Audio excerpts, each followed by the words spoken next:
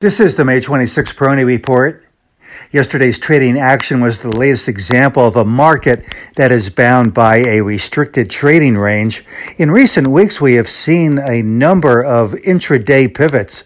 That is, instances where the Dow had been gaining some pretty nice ground, but then gave up a lion's share of those gains and even in some cases turned negative like we saw in yesterday's session.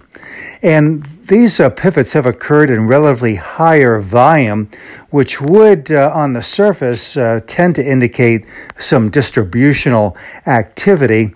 I don't see it as anything ominous, but I do think that we are going to remain in a bit of a trading range. That 35,000 high mark intraday continues to hold, and the Dow's recent intraday tops really have set up a bit of a resistance channel here. So I think that, along with the formation that we're seeing in the volatility index, continues to indicate a market that is going to remain in this channel for a bit longer.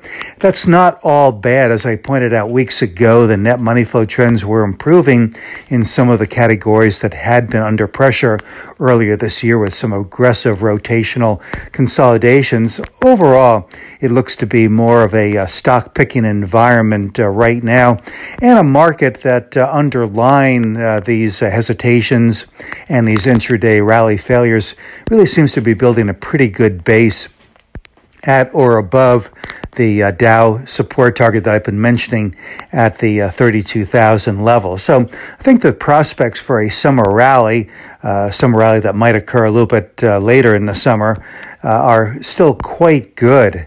And this action that we're seeing right now, while a bit frustrating, I think is really good for the long haul. And again, it continues to really address some of the price and sentiment excesses. The market simply is staying in that optimism stage. It is not transitioning toward that euphoric stage. And that's something I think could happen later on, but there are few indications of that right now, and I think that that is a good thing.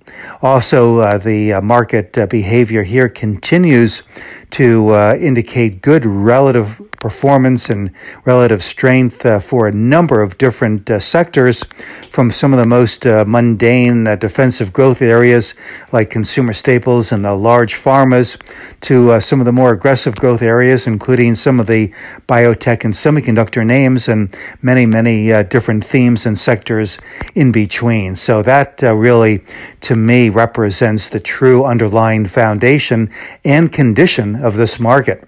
This is Gene Peroni at Peroni Portfolio Advisors. All expressions and views presented on this podcast are the opinion of the commentator and may be subject to change. AAM makes no recommendation as to the suitability of any investment and may make a market or have financial interest in any security or sector discussed. Past performance is no guarantee of future results.